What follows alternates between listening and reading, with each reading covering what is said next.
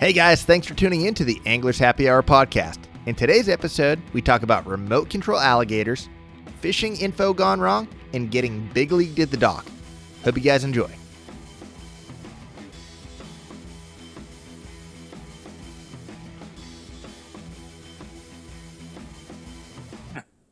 What about that is illegal? Maybe we need to start recording because this is probably worth talking about. Oh, and we are. What about that? Sweet. What about All right. that is illegal? Maybe you're not allowed to be a jerk. Publicly being a jerk is frowned upon in the United States. I'm not sure. I don't know what would be illegal about that. Yeah, you're definitely scaring people and putting them in harm's way for their actions. Maybe it's like yelling fire, the old yelling fire in a theater thing. Yeah, that makes sense. Yeah. They could freak out and actually harm themselves, after seeing that thing. So what we're because talking in that about, video, the cops came and talked to him. Go ahead, Josh. Yeah, what we're talking about, Nick found this video, this prank of just like a plastic alligator head without the rest of the body that has a little motor behind it, and it's remote controlled, and he's got this 6-minute video. It's got like 25 million views of a guy just driving it around, torturing people. Dude, and to say it's a plastic alligator head is too modest. I mean, that thing looks legit, yes. Dude, it looks like a big old nasty swamp gator just coming at you at like 30 miles an hour. Yeah, we'll make sure to post a link so people can see it. But it is just so good. There's one of his pranks. He has it hiding behind like a bush in the channel of the creek, and these people are coming down in a canoe. And you almost even wonder if that one's maybe staged or something, because I swear she says something like, "Oh, I'm not scared of gators. Like, I'm from Florida or something." And about that time, he zooms it out from around the bush, and it's coming right at him. And you can tell they're both like back paddling with their paddles, trying to figure out which way to go. Oh, a couple people are all nonchalant, just like pushing it off with the paddle, like no big deal too. Like, right. It depends on where you're from, man. They are not scared of gators in the South, dude. They're not, no. But well, the dude that jumped off the bank and Macho Man Randy savaged him with the elbow, he might have been a little afraid of it, at least for his buddy, because what was he going to do, right? I'm going to jump in the water into the alligator's domain and take it down? Don't you think he was part of the prank? Maybe so, because that was not ending well in real life. I thought that, or maybe he was just wanting some glory. He saw that he had the vertical view, so he saw it was just a fake little motor on the back, and he wanted to look like a hero for his buddy. Like, dude, remember, for the rest of his life, he'd be like, "Hey, remember when I jumped on an alligator for you?" Well, Bro Code would suggest that. I would hope that you guys would do that for me, because clearly I'm jumping to save you from an alligator. Don't worry, I got that. That's nice. Rob's shaking his head no. Right on. Well, what's going on with you guys? It's been a week since we talked. Glad to see you guys. What's new, Rob, for you? Not a ton. Still waiting for a part for my boat to get it fixed, so I haven't fished all week. So as far as fishing content or current fishing content, I've got nothing. I've spent the last day and a half helping my son install the Tomar off-road light bars on his Toyota Tacoma, and that's been quite the project. We did it pretty cool. We got what's called a Switch Pro. We get it at Super Duty headquarters, and you can get it to where it's an app on your phone. He can literally turn his lights on with his phone. You can change the colors. You can turn it into a SOS pattern, and it's really cool because it's just a really clean install. It's not easy by any means, but super clean when it's done. So it was a lot of fun doing that. And my wife actually reminded me of something. She's like, if it wasn't for this virus, you guys wouldn't be doing that. You wouldn't be sharing that time together. And she's totally right. So not that that's a positive. That is a positive of a big negative. Let's put it that way. And we had a ton of fun doing it. And you feel an accomplishment when you're done with it, So pretty cool. No doubt. There's always a silver lining, right? And it's just a matter in life of finding that silver lining. You said he has a Tacoma, right? I don't remember what type of truck he drives. So how big is it? Where did you cleanly install it? Did it go in the grill somewhere, or how'd you do it? So the light bar is in the grill, and then he's got two of the 3-inch cubes on the A-pillars. Cool. Okay, so right below the windshield there. And the installation of the light bars and all that stuff was super simple. But the Switch Pro, we had to put it in the headliner. Oh. And it's an 8-switch little system. So we had to pull the headliner down and run wires through the dash and through the firewall and all that type of stuff. And it was just quite the Involved. adventure. Yeah, it's cool. Dude, go ahead. That truck doesn't have those side curtain airbags then, clearly, right? Otherwise you would it punched does. in the face. Oh. It does. But we, obviously unhooked the battery when we started messing with stuff. And see, they're no fun. You should just poke it. Pop that headliner off and poke it with a stick. Right. Poke it with a stick. Yeah. So it's funny you mentioned the airbags. We pulled that trim piece off, and Boyd's like, "What is that?" I said, "That's an airbag." And you should tell him to poke it with a stick and find out. So, not speaking of internet videos, all, not outdoors related hardly, but it was definitely we had fun doing it for the last. Of course it is, man. He's going to go outdoors and turn on that big old nasty light and shine it in the eyes of every coyote for 3 miles and shoot it. Yeah, the same thing. They're not going to do that. Hopefully, he doesn't at night. Not at So anyhow, enough of that. But it's pretty cool. I mean, dude, have you ever seen videos of people sitting on airbags and then shooting them off like from a steering wheel? Another wonderful use of your time on the internet. People get lifted like 5 to 10 feet in the air, like completely lifted. We're gonna have Nick sit on an airbag during the podcast. If he starts talking too much, we're just gonna shoot it off. Rob and I have the controls. Well, we might actually crest 1 million downloads finally. Will you be willing to do that, Nick, to grow the podcast? Bet, dude, I'll take one for the team. Right on. What have you guys been up to? Yeah, you're next, Nick. What's up with you, man? You chastised me for talking too much, and then you asked me a question. Taste your own medicine. Well, in the same vein as what your wife was talking about, Rob, there's been a lot of family moments over here at the Casa de McMurray. We capitulated and got a couple of fish. My kids have been wanting another pet besides their little chihuahua. And I'm an animal lover, so I'm all about it. And the other night, I got them all fired up, just stoking their fire about getting something. And my wife hates rodents. So, of course, I was like, we should get like a gerbil or a hamster or a guinea pig. And I got them all fired up. They were all about it. Like, they had already started naming it, deciding how many we were going to get. And it was right before bedtime. So then my wife and I walked out, and she was shaking her head. So we settled on a fish. And yesterday we made the pilgrimage to Petco and bought a couple of aquariums and scooped up a couple of betta fish and made me start thinking I want to learn how to do that to where things will live, because I have no idea how to do any of that. And it'd be pretty cool to sneak a game fish or two in there and start feeding it. Have you guys ever known anyone that's had like a pet bass or anything? I know it's probably frowned upon, but for sure. My nephew and brother-in-law had a tank, absolutely giant tank with largemouth in it. It was completely legal the way they did it, and they purchased them somewhere. It was awesome. On another note with that, Boyd is a fish tank guru. Oh. Like he's, I don't know if he's a guru, but he thinks he is. Let's put it that way. So much so that like, I think 4 of the kids on the ASU baseball team ended up getting their own fish tanks, because all Boyd would do is come to the clubhouse and talk about his fish tank. He's got a couple weird little things that he's good at. That's hilarious, dude. Yep. So he had a saltwater tank at his rental house over there by the ballpark, and he had a freshwater tank also. So pretty cool. Anyhow, so he'll be your guy, and he can tell you what water quality you need and what kind of fish you can do next. So cool, man. Because I made the mistake last night. I have zero confidence in what I'm doing, and so I like read all the packaging. I'm like, okay, you got to rinse everything off. They put the fear of God in me that if you don't like sanitize everything, the fish are just going to hit the new water and die instantly. So I did everything, and I dropped my daughters. They got 2 separate tanks because I guess those fish don't get along. And that thing like just was living right near the surface and not moving, and I could tell its little pectoral fins weren't moving much either. So I made the mistake of saying, I don't think that one's going to make it. It looks pretty sick. I think it's going to die. And my daughter started crying and crying, and I was like, oh, hold on. Take a breath. Like, still alive for the moment. Like, just doesn't look very good. It's like, note to self, don't tell your 7-year-old daughter that its fish is already dead, and it's going to get pretty bad. But Scarlett is still alive at last check, and so must have just been resting or something. So it's been a traumatic day for Scarlett. Dude, no kidding, right? Living in that tiny little cup.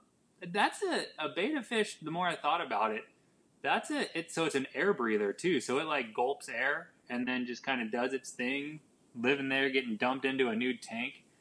My son was carrying his. He put the seatbelt. He put it in the seat next to him in the van, and then buckled the seatbelt for it.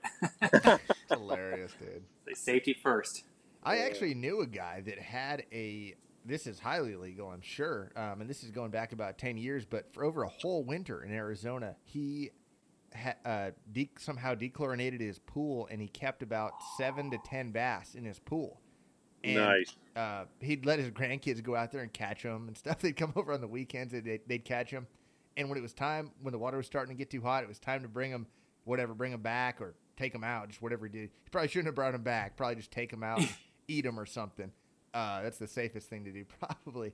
He caught them all, but there was one that they just absolutely couldn't catch. They all bit right away except one, and one was so hard to catch. But he mentioned that they all sat down at the bottom of the drain where the filter is at. You know, the pool was all the same color, but that was the only differentiator in the bottom. You know, a contour, not contour, but even just composition. Like a little piece of structure. Yeah. So they all just chilled there every day, all day long. That's great. That's Dude, have cool. you ever been to the Asian supermarket? I think it's on Warner. Lulu's?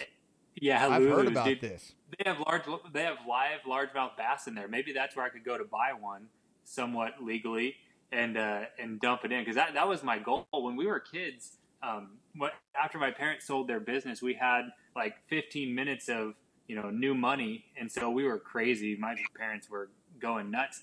For a brief moment, we actually had a private airplane, and so we were living part-time Phoenix, part-time Wyoming. My brother and I caught a bass out of one of the little local urban ponds, and it was like a 10-incher. Dude, we put it in a bucket with a little aerator, put it on the plane. No, you didn't. Flew it to Wyoming, and my brother was a junior in high school, and his biology teacher was cool as hell, Mr. Gregory.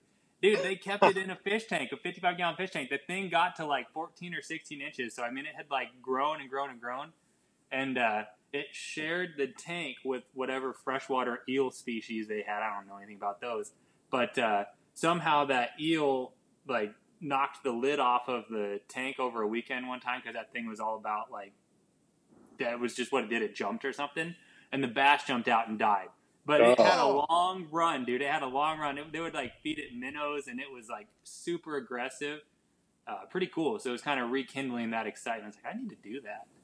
Nice, right on. Well, Lulu's might be the place for you to get it legally. Yeah. For Josh, sure. What's up with you, man? I see a neck beard over there. How are things for you? I think things are different since I saw you last week. Yeah, well, on the fishing front, I'm just kind of doing the same thing, man. I mean, basically during this quarantine, I shave my neck beard and my mustache before I have to do important videos for sponsors. So, judging by the length here, it's been about 4 days. Yeah, it's been about 4 days since I've had to do anything important, and I don't have to do anything important until Wednesday. So I'm going to ride this out until Wednesday and just shave then. So So if I could suggest, knock the neck beard down, but dude, rock that stash, man. That is a good looking stash. It's hilarious. The only thing about it is you can't kiss your kids, man. That's what's sad. Like I feel guilty kissing them on the cheek or something because like it's got to hurt. It toughens them up. Maybe when it gets long like Rob's, it actually like the way it mats down like that. It's at a length now where they stick out like needles. But once it starts where you comb it down, it'd be better. Rob needs the curl.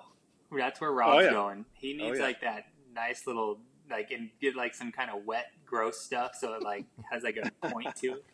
Right. I had one other thing that took place in the last couple days.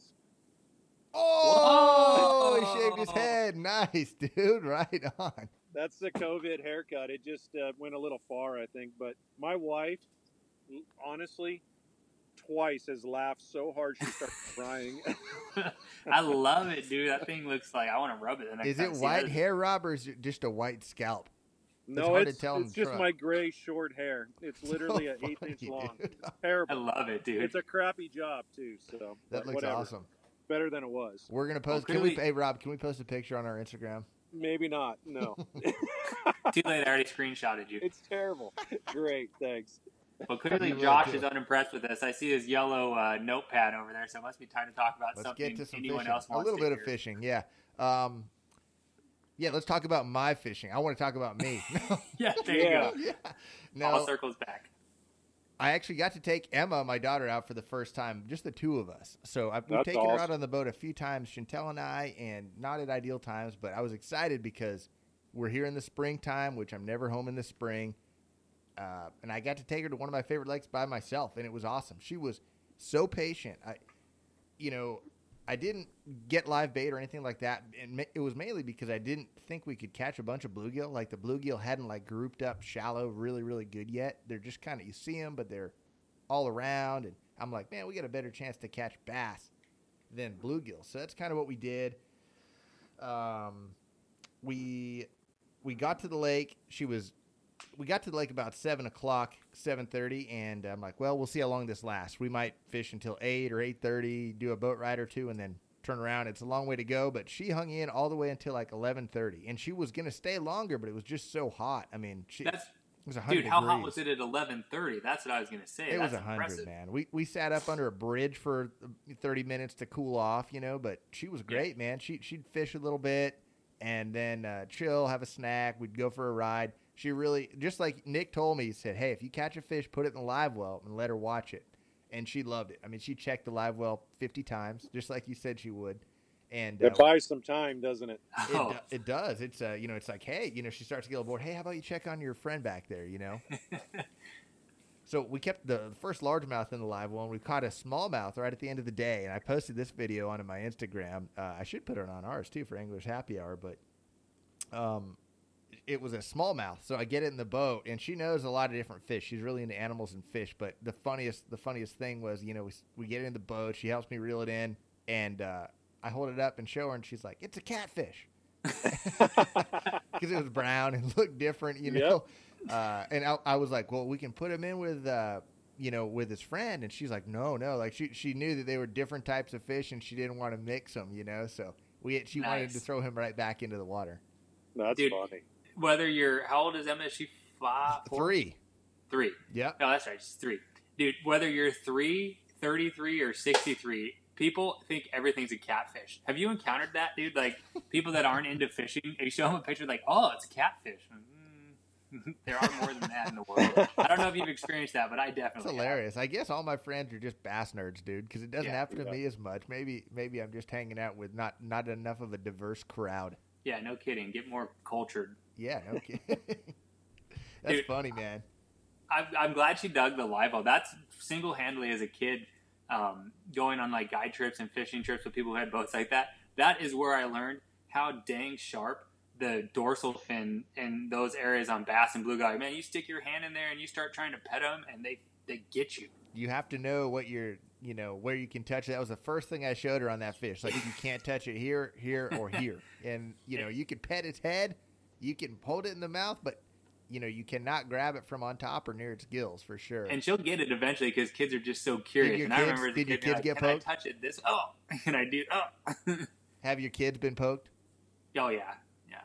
Right. Because if you get a couple of bluegill in there, then it becomes quite a party. So I'm glad you had some success, dude. That's cool. How did you catch? So for me, I always went the route with bait, thinking like a slip float and a mealworm was more, I don't know, like an easier transition to for a new kid to fish. How did you catch them, dude? On a drop shot or something? Yeah, and you're totally right. And I would have done that if I knew where I could go do Sure. it. But the bass are easy enough to catch out there. I literally just had a crankbait on for her without hooks, and she was Yes, just casting perfect. it, and just whipping around.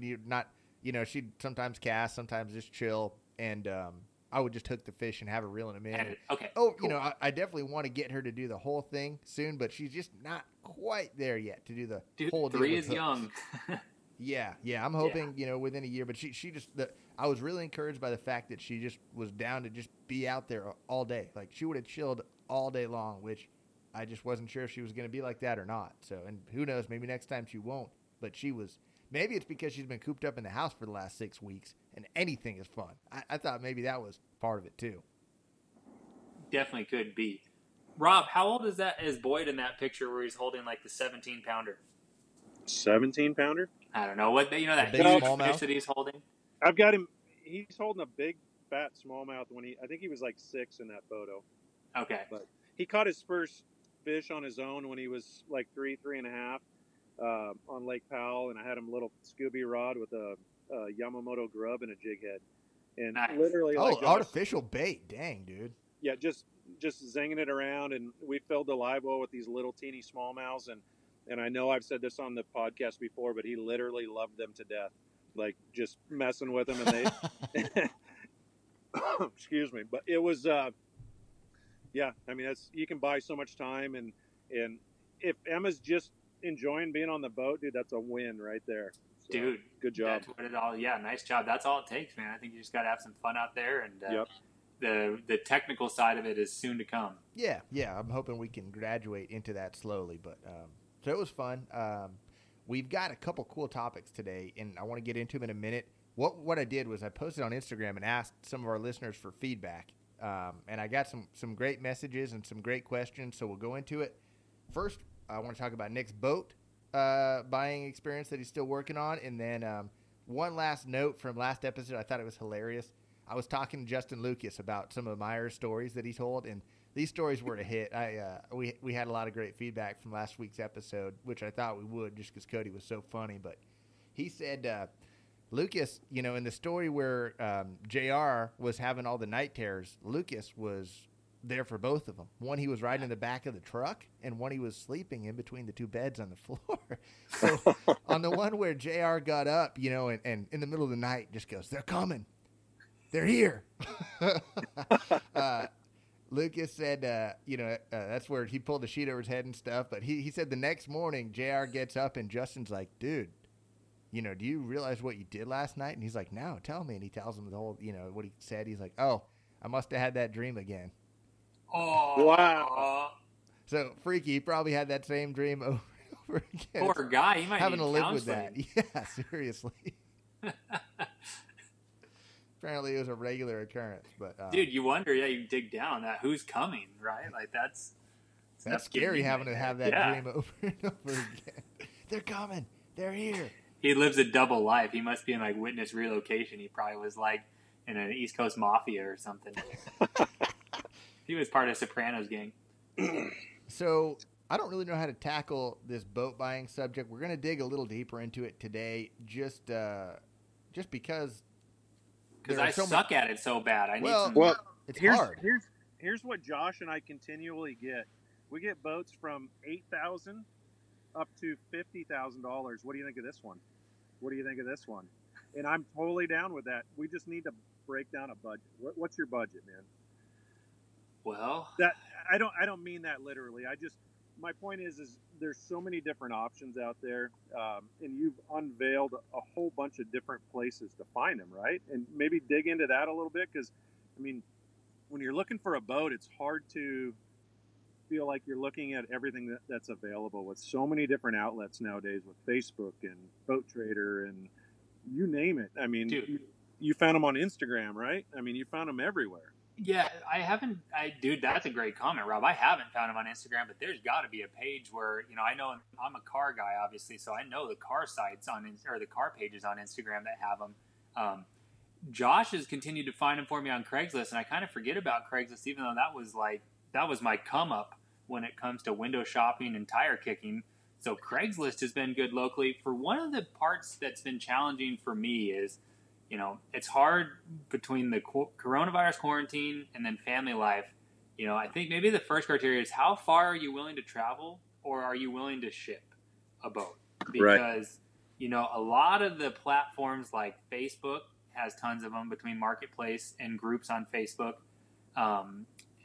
Those boats, gosh, dude, we live in the Southwest. You see deals. Josh made the joke to me in a text that it was like, if we lived in Florida, we could have bought like 10 boats for me already, because like the boats are just over there, dude. Like whether they're mediocre deals, good deals, crappy deals, it's going on in the Southeast. And out here in the Southwest, it's a desert, man. Whether you're, literally or figuratively, it's a little bit harder. So I think trying to figure out your radius you're willing to go. There's a killer group on Facebook, though, I've joined. It's like Bass Boats and Accessories. And that's normally where I'm sending you all that eye candy to tease you about, because, I mean, there's good stuff. But locally, it's been more like Craigslist and OfferUp. And Josh found me a sweet one on Craigslist. and I was a day late and a dollar short. It sold the first day. The poor lady was a widow, unexpectedly. And dude, what was that, Josh? Like a 2001 21-foot Skeeter or something? It was, yeah, I think it was. Yep. And the best part, Rob, is that it was Hunter Forest Green, The like color metallic was, gel coat. it's like my dad's favorite color. He's the only one. With red seats, dude. I felt like Santa Claus coming in on his sleigh. It would have been so, like, I liked that because, you know, I mean, I like ugly, ridiculous stuff, so it would have been a good fit in my universe. But I missed out on that one. I had good electronics, you know. And then you start running into like, what you want the boat to have. So like you want it to have updated electronics, and like I really want to get a trolling motor with the iPilot on it. You know, all of those filters just make it more challenging. And you know, Boat Trader's been a good site, but there's not a lot of stuff on Boat Trader that isn't from a dealer. And then you're looking at sales tax, you know, and some of those costs that you're not looking at private party. So, dude, I'm already indecisive. You throw all that at me, and here I am 2 months later talking about the same It's thing. really risky to go a long way for a used boat. Like if it's a fairly new used boat, like if it's a 1 or 2 year old boat with plenty of warranty left, it's not that big of a deal to get in your truck and drive to Texas to go buy one. But if you're talking about a 15-year-old boat, you know, it's a 1 in every 5 of those things are going to look like you expect them to look or want them to look, right? So you just can't go to Texas. And my dad and I one time, this was like, gosh, probably, how old was I? I was like 16 or 17. This was going to be our second legit bass boat that we had. And, you know, it was an older boat. It was like a 98 boat. And we found it in Northern California up by the Delta near Sacramento. So we drive all the way up there, and the boat is actually beautiful. The gel coat looks great. It was a really pretty boat. So we ended up getting it, and we drive it home. And on the way home, the trailer, apparently there were major trailer brake problems. And we're driving like, I can't even remember. Maybe does I-5 go through Bakersfield, Rob? And Nick, do you guys know? Yes, I believe so. I think we're on 5. It does, Anyways, there's just miles of like golden dried out grass. And it's like September. And we look back and we see smoke just bellowing out of the right side of the trailer. So we pull off, and we get back there, and there are literally flames shooting out from the hub. And literally, I mean, we are 6 inches from this grass where we're just going to start. Oh my goodness! With a flamethrower. Yeah. So they called that the Bertrand Fire. It was 30,000 acres. No kidding, man. Yeah, thank God, dude. My dad somehow had the foresight. He's always the guy that packs. Like Nick's dad's the same way, dude. Like they pack so much, and like my dad carries so much random stuff in his vehicles, and he always had like a 5-gallon jug of water in the back of his truck, always, like just for this situation. And he never used it for 10 years, you know. But dude, sure enough, man, when the trailer is on fire, you know, right next to a big dry grass field, he has got this instantly this jug has of it water. totally under control. Oh yeah, dude. So we put it out, and but that's just where the story started. It was a nightmare experience from that point on. Getting that thing back home, and then just the boat itself was a nightmare too. Even though it looked what good. a shame. Yeah, that's a shame because it's. I mean, that guy knew what he was selling too, right? Had to have, right? Yep. I mean, we only made it 100 miles, dude, or 200 miles. Yeah. I don't know. I saw a funny picture in light of this, your little scenario. Have you seen it's a meme rolling around? And it's a picture of a trailer, and like you can see through the wheel into like the hub, and it is glowing orangish red, like yours. And then it said, "What do you do when this light comes on?" Like it's a check engine light. Maintenance time, man. Yeah, exactly. Something needs some maintenance in there. One thing that in this process of looking at used boats, I'm blown away at the price on them. I mean, they're expensive right now, man. Yeah, I mean, my boat is, I don't know, 11 years old or whatever, and I feel like it's worth a certain amount. And I have the Ultrex, I've got Gen 3 Lowrance units, Talons. I mean, it's a loaded boat as far as the accessories go. It's older and a little beat up, but I feel like it's worth 10 grand less than a ton of these boats are the same year with the original trolling motor on there, with the original electronics, and you know, people just I don't understand it. And maybe they're just that deep into a financing deal on them, and they still owe that amount of money on them. I don't know. That's a decent point. Yeah. But I mean, a 12-year-old 20-foot Triton, in my opinion, is not worth $28,000. That's my take, it's you know. The only problem with bass boats, once you get out of that warranty period, is it doesn't matter if it's 1 day out of warranty or 20 years out of warranty. The odds of it blowing up, no matter what type of motor it is, it's it just doesn't change with age, right? So like, the warranty is such a big deal. It's such a big deal when you're buying a V6 or a V8 motor. Because outboards are just like concrete. They're guaranteed to crack at some point. Well, sure, I like it. Ooh, man, how long have you been waiting to tell that one? I like it. Yeah, it's pretty good. A long time, but it's the truth. I mean, especially when they're run hard. You know, my boat right now is a testament to a boat that's not run hard. It's run often, but like idling. I've got 650 hours on my boat, I think, and 7 hours are at full throttle. So that just tells you, like, majority of my hours are between 3,000 and 4,000 RPMs. Your driving habits match the color of your beard. Gray. Yes. Yep. Yeah, very gray. He wasn't like that forever, for sure. Nope. Nope.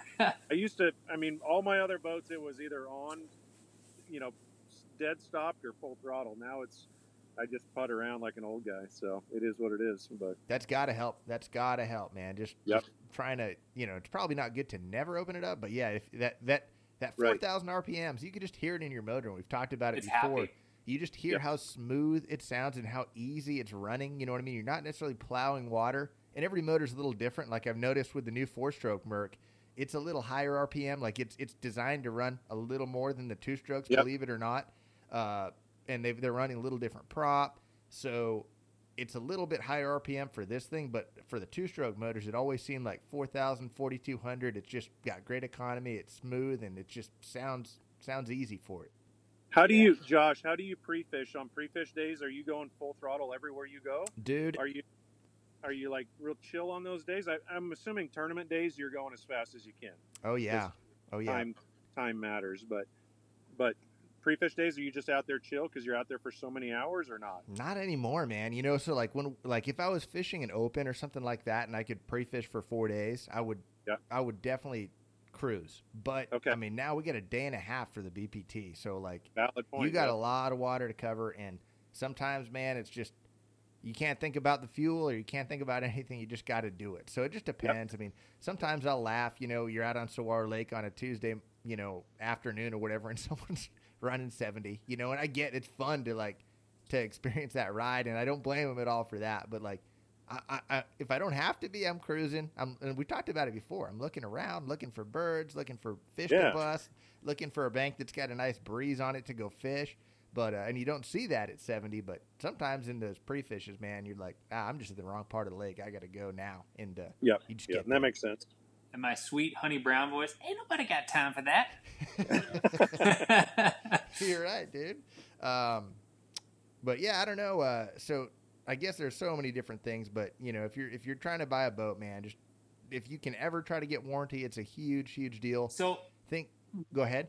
Yeah. So enlighten me and anyone else who doesn't know, what is kind of like, if you ask me on a new car, most of the time it's like 3 years, 36,000 on like bumper to bumper, and then 5 years and some higher mileage after that for powertrain. What does the typical like new boat warranty look like on the motor? So the motors, they're going to range anywhere from 3 to 10 years. 3 is actually pretty standard. Okay. Sometimes if you buy during certain promotions, you get 5 years standard, and then you can purchase more. A couple of the motor brands that don't sell as many motors and are really trying hard to compete have to throw out these ridiculous warranty numbers like 10 years or something like that. But the probably the standard's 3 to 5, right, Rob? Yeah, 3 to 5, I think. And unlimited hours. It's unlimited hours, and they don't mind if you're fishing tournaments or guiding and stuff either, man. They let you pretty much do whatever the heck you want with it. In my experience, I mean, no one's, probably harder on a motor than me, and I've never had any types of issues getting stuff warranted. Cool. Yeah. And so what are some red flags, Rob, that like if you are looking for that boat that's 10, 20 years old, what are some things that you need to look at on the boat and the motor that are red flags not to buy it, or signs maybe this boat was really well taken care of? I mean, obviously you can just see how the boat, the wear and tear on it, the scratches, the dings, that type of stuff is pretty evident, right? But I mean, the things I'm concerned about are the trailer, because the trailer's got to tow it around and you got to be able to get places with it, and the outboard. And those two things, I mean, the trailer's obviously pretty evident. You can just see what's going on. You're looking for rust or what? Yeah, just rust, axles, brakes, wear and tear on that stuff. Make sure your brakes are still hooked up. Make sure all your lights on it work. A trailer is, in most cases, if it's not rust, if it's anything other than rust, they're still pretty fixable. Rust is not fixable. And when I mean rust, I mean like going all the way through the frame. That just is not. Obviously, you realize it's just junk at that point, right? But the outboard is just the big question. And I guess when you buy a used boat that's older like that, you almost have to factor in what it's going to cost you to rebuild that lower unit or rebuild that top end, the power head, or replace the power head. Because let's say you pay $25,000 for a boat that's worth $25,000, and you blow the power head, all of a sudden you're $31,000 into a $25,000 at least, man. boat. At least. And so you really, I mean, that really, in my opinion, drops the value of a boat when it doesn't have warranty, because you got to have that insurance. At least it's a good bargaining tool when you're dealing with someone selling a boat, So it's, in my opinion, they just lose a lot of value when you don't have that warranty. So, Rob, is there a way to? I'm sitting here. Your trailer insight is making me think, and I don't mean to go off on a tangent on that. You mentioned being able to make sure that the trailer brakes are working. Would you hook it up to your truck? How would you be able to tell if they weren't engaging or if they're dragging? Is there an easy way to tell you? Not really. There's not, right? Yeah, just make sure they're still hooked up. Make sure there's not excessive wear and tear on the rotors, and that's pretty basic stuff. But to rebuild a trailer that is solid is not going to cost you a fortune. So it's not a power head or a lower unit, right? But one thing I would run from, which in the last 15 years, these boat manufacturers have been putting trailers underneath them that are tube trailers versus C-channel. So the tubes get all that water. They hold water and they end up rusting out. It happened to my boat. I actually have a different trailer underneath it now because of that. The C-channel trailers, I mean, they could be cracked and you could re-weld them because it's such good steel, right? And they don't hold water, so they're not going to rust from the inside out. Okay. So that's one thing, but man, a lot of boats nowadays have those trailers underneath them, and they're not built to last, especially if you fish like I do, being a guide where you fish every day. That trailer never dries out. If you fish on the weekends, 2 days on the weekend, and dries out throughout the week, it definitely is going to have a little longer life to it. But, my trailer literally never dried out, and that's why it just rusted from the inside out. There was nothing left of that trailer when I took it out from underneath my boat, unfortunately. Is there any way to avoid that, dude? I don't know. I wonder drill holes. You would think if you drilled holes and shot wax in the frame, it would protect it. There's certain stuff that you can do like that. But boy, if that worked, why wouldn't the manufacturers do that, right? Yeah. And why did they go to tube trailers anyway? Because it's cheap. It's cheap steel. It's less expensive. They're building them super cheap so they can have cheaper steel. The tube is stronger, right? To have the C-channel to get the strength, it's got to be higher grade steel. Yeah. So, not that I'm a genius with any of that stuff, but it's just, I think that's pretty self-explanatory. Dude, yeah, you just dropped some nuggets right there. That totally makes sense. Yeah. So that's, I mean, as far as a trailer goes, but and you know what it costs to replace a trailer? I mean, yeah. What did it? So mine, I got lucky and found a used one, and I've got probably $1,500 into it, but to replace it with what was underneath it originally from the factory that originally built the first one with a C-channel was north of $6,000. Wow. Yes. I've seen some boats on ugly aftermarket trailers. How about you Terrible. guys? It's They look terrible. so nasty when they're on those big, like stainless. Terrible. What are they? Aluminum trailers or whatever? They're terrible Yes. looking. I Dude. don't want to knock the brand, but man, they build a great trailer, but they're just not. They just don't look good. Yeah, the trailers like they're bigger than they should be. They just Yes. look awkward, man. Yeah, and they're real. They're also real adjustable, so everything is bolted on versus welded together to where they look clean. Makes right? sense. Yep. Yeah. I mean, that's just asking for problems down the road too. Yep. I Yep. gotcha. Right on. Well, that's good. Hopefully, we'll keep you guys posted if Nick finds some. And if you've got a great boat with a great deal, message it to us so Nick can buy it, and we Cash can in get hand. back to actual fishing talk because he'll be on the water fishing. Okay, so here was one of my favorite questions that I got, guys. This guy, his name on Instagram, he goes by Dextraordinary, and he's asking like what our thoughts are on getting info for tournaments, going out for a fishing trip, getting info from a different person on spots, bait, stuff like that. Just our thoughts on it. Do we do it? Have we done it? And then if we have any stories of how info like went wrong, like maybe someone led you in a bad direction on purpose or not on purpose. And I'll start just by saying for the last 3 years under the rules that most of the major tours are under, there is no info. So like when I was fishing at Bass the last couple of years, it was no info at all. Now at Major League Fishing, it's no info. As soon as that tournament's announced, you can't get help. I think Bass maybe actually reverted and went back to it. I'm not 100% sure, so I can't speak to that. But do you guys off the top of your head have any instances where it helped or hurt you before a fishing trip?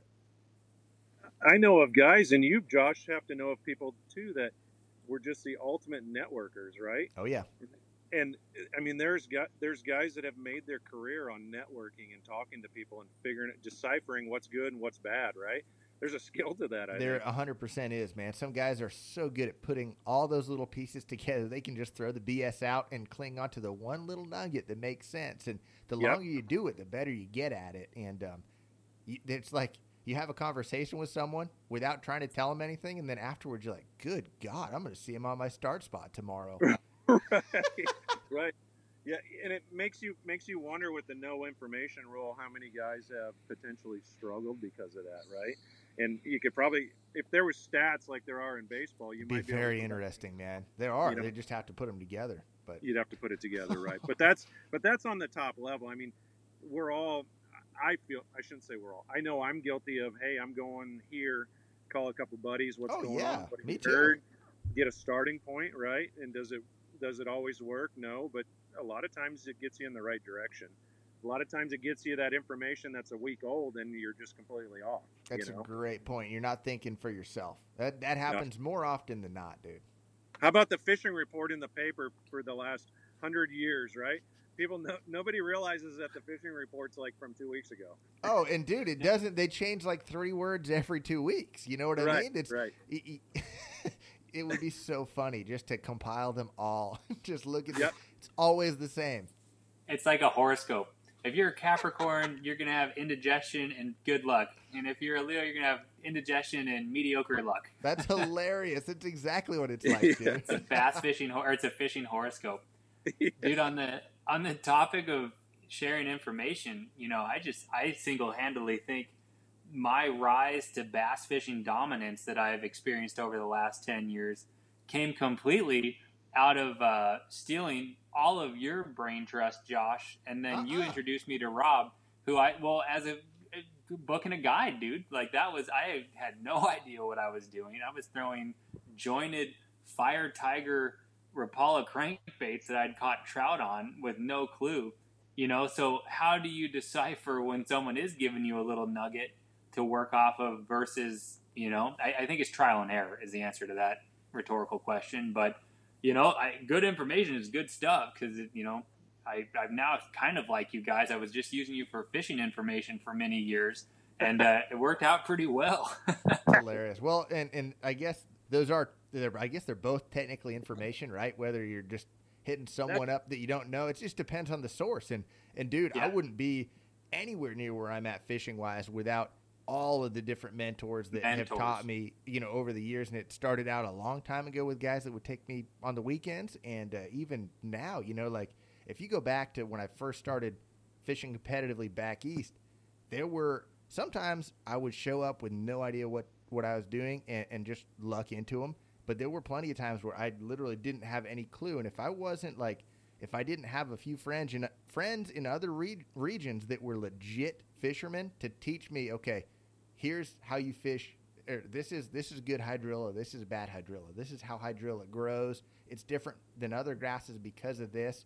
And those are things you would ultimately learn over time. But if someone is legit and can just be like, dude, here, this region, the Southeast has a lot of this type of grass, and this is what it does, that speeds up your learning curve is so much. Instantly. Yeah. Oh, yeah. Same with river fishing and just every different thing like that. So think about the new guys, Josh, that are coming into the tournament series that have no information That's allowed. tough, dude. How do they, like, it makes that learning curve a little tougher, right? It is. I mean, it's very tough. And they're competing against guys who have all that experience and in the past were in a position to get help and get information.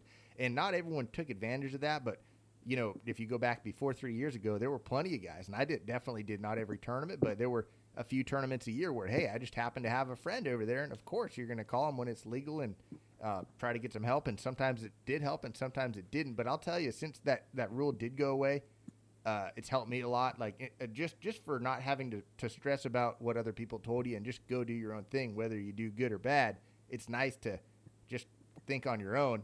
But that's because I had all those years of training and teaching when it was you legal. had some context. You know what I mean? Yeah. But in general, that evens the field, right? It makes the fish. It does. Yep. I love it. And there are very few people that probably don't love it, honestly. But yeah, you're right. It's tough for that guy that's coming in that now has to just tackle this beast by himself completely. Have you ever have you ever had it go bad on you before? Like, have you ever had a tip? And it doesn't have to be like a guy telling you to go to a spot, but maybe a bait or something like that or a hook where you went out and lost fish on a certain hook or something like that. I'm drawing a blank. That's okay. I know it has. I know I've had situations where it's completely affected me, but in a negative way also. But I can't think of anything off the top of my head right now. My mind just goes to the story I said where I think it was just even last week, so that's probably why it's in my remember head. it, yeah. But, dude, running over your waypoint, that's a giant boulder.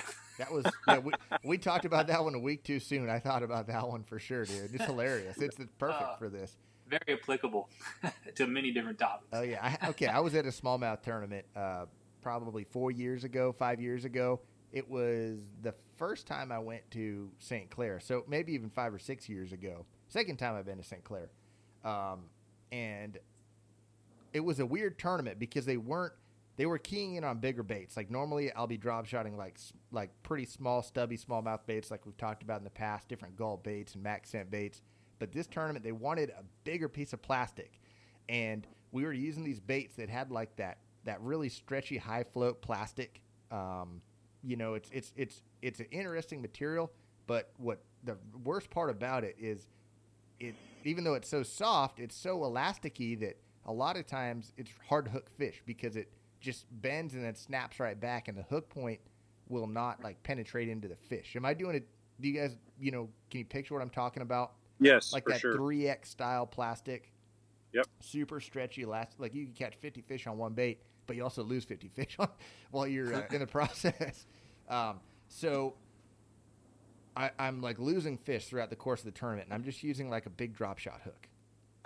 And I'm like, dang, dude, like it's the last day. I'm fighting to get into the Classic. I'm right on the bubble of getting into the Classic.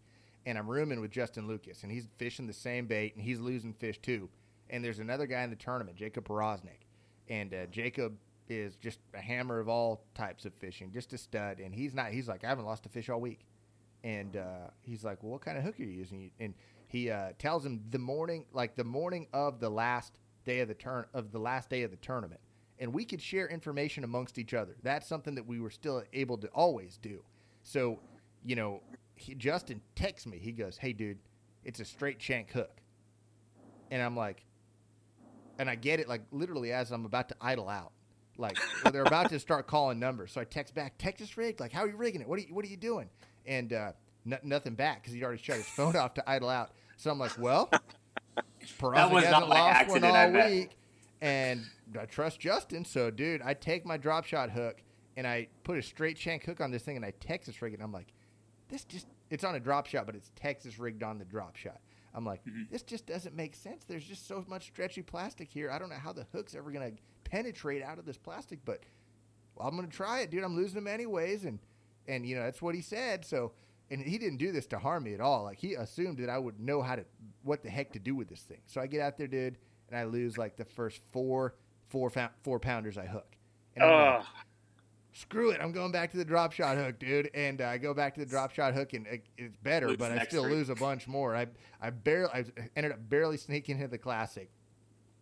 All this to say, I get back in and I tell him, dude, what the heck are you talking about? I lost my first 4 fish. And he's like, no, you thread it on like a jig head, dude. You don't Texas rig it. Yeah. Interesting. You thread it on so the hook's exposed. Yeah. So, and it works amazing. I've been doing it, on big baits ever since in certain scenarios. But I just didn't. I hadn't even thought of it. I had only used that style of hook to Texas rig before. I took it the wrong way, and it ended up almost costing me. Was that largemouth or smallmouth? All smallies. Smallies. Interesting. Yep. Well, yeah, because so often, I mean, I guess you do, if you're throwing a swim bait or something, you leave the hook exposed. But, my instinct, too, if you're going to, especially drop shots, it's like you'd rig it weedless. So I would have done the same thing, thinking you just bury it back in itself, and that's that. I'm like, well, it must work somehow. It didn't. Yeah. At all. That plastic just bunches up on itself, and then the hook doesn't penetrate. Oh, yeah, you anything. fight them for until they get to the surface, and they just spit it out instantly.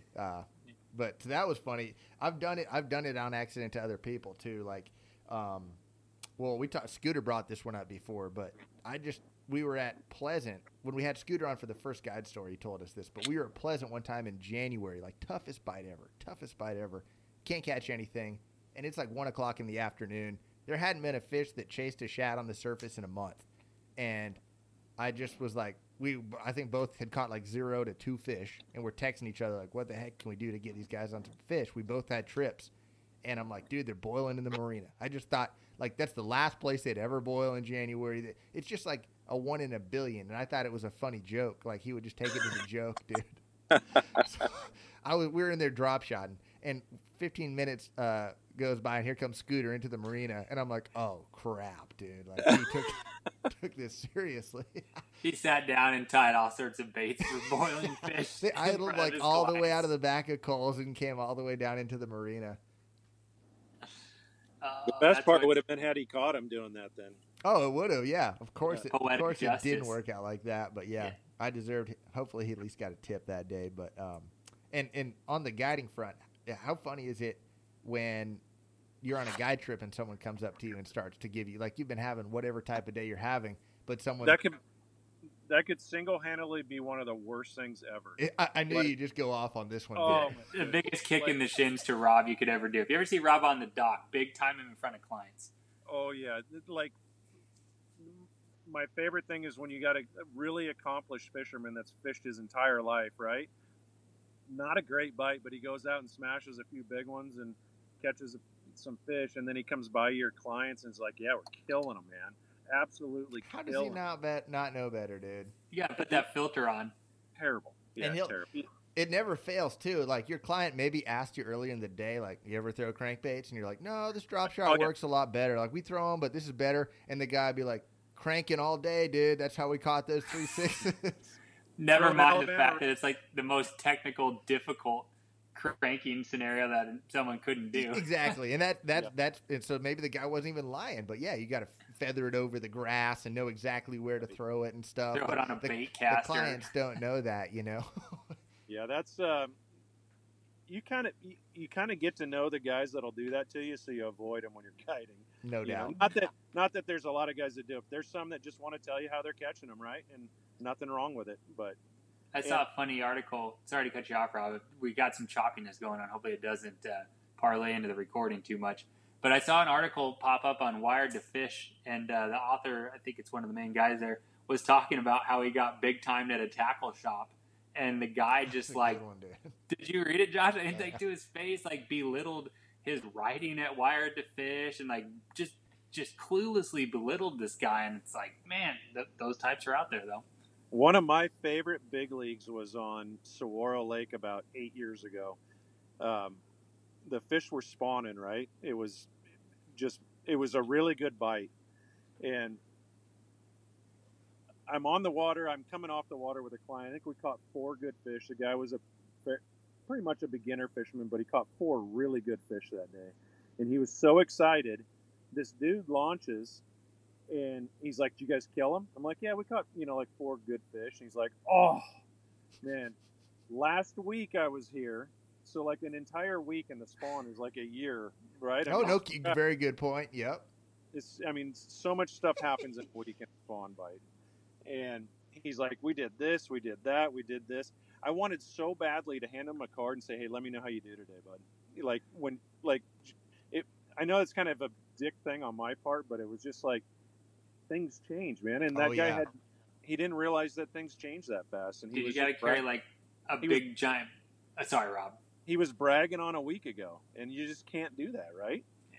Yeah. You got to carry like a big buck knife, and as he just ran on, just like walk over to his trailer and just like hit one of his tires and be like, I didn't feel that bad about it, but dude, it's every lake changes every day, and like it's real easy to see tournament weights and be like, "Oh, dude, I caught more than those guys," or those guys suck, or this or that. But if you're not out there in that situation on that day, and even for the morning to the afternoon, it could be 180-degree difference. So, it's funny how we took this one and ran with it. We're kind of even off the info thing, but I guess it's still kind of it's the same thing on that info, because someone tells you something one day, and it's just different tomorrow, and it's you got to know how to use it, and or just completely block it out. And there's guys with a grain of salt. Yeah, exactly. I know some of the best fishermen on tour that are completely opposed to info, and they've had great careers, but every once in a while, dude, they will literally go out and just be in the complete wrong part of the lake just because they boxed everything else out, and like they were just completely off the entire time. And that'll happen the next time. They'll follow their instincts and crush them, but that's what happens. Yeah. Well, right on. That was pretty good. Trying to see what else do we have here. Got a couple notes that I wrote down that I literally don't even remember what they're about. Those are good. Well, at least you can read them. Usually I can't even read my notes. So. And that's a problem too.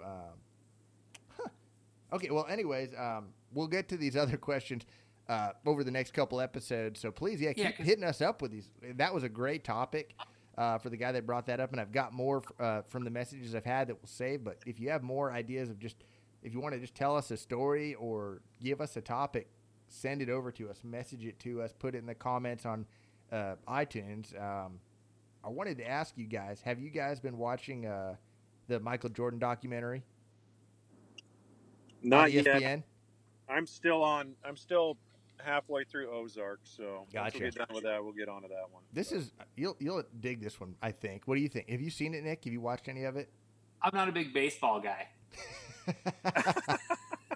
No, I haven't watched it yet either. I've heard it's pretty good though. It's pretty legit. I think you guys will both enjoy it. We won't go into it until you guys see it, but it's right on. I was always a big sports fan, still am, and basketball is like my worst sport. But that's not your sport. It's just cool to see that type of domination and competitiveness, and just the different parts. They don't just talk about Michael Jordan. Every episode's almost about a different part of the whole thing. So there's like an episode that really talks about Scottie Pippen, and then another one that talks about Dennis Rodman. Obviously, that was a very interesting episode, the Dennis Rodman one. But even the Scottie Pippen one was interesting because Michael is just the only guy you ever hear about. But that whole team was just full of studs. Right on.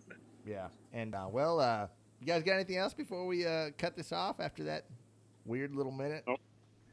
Weird little minute. I think we have about 70 weird minutes. This feels like a good one. When we do these sometimes and we do a lot of freestyling when we don't have a great guest, I think we stumble into some funny corners. And I had a good time recording this one, so hopefully someone out there enjoys listening to it because dude, we're on day like 49 of quarantine. How is everyone not going a little crazy at this point, dude?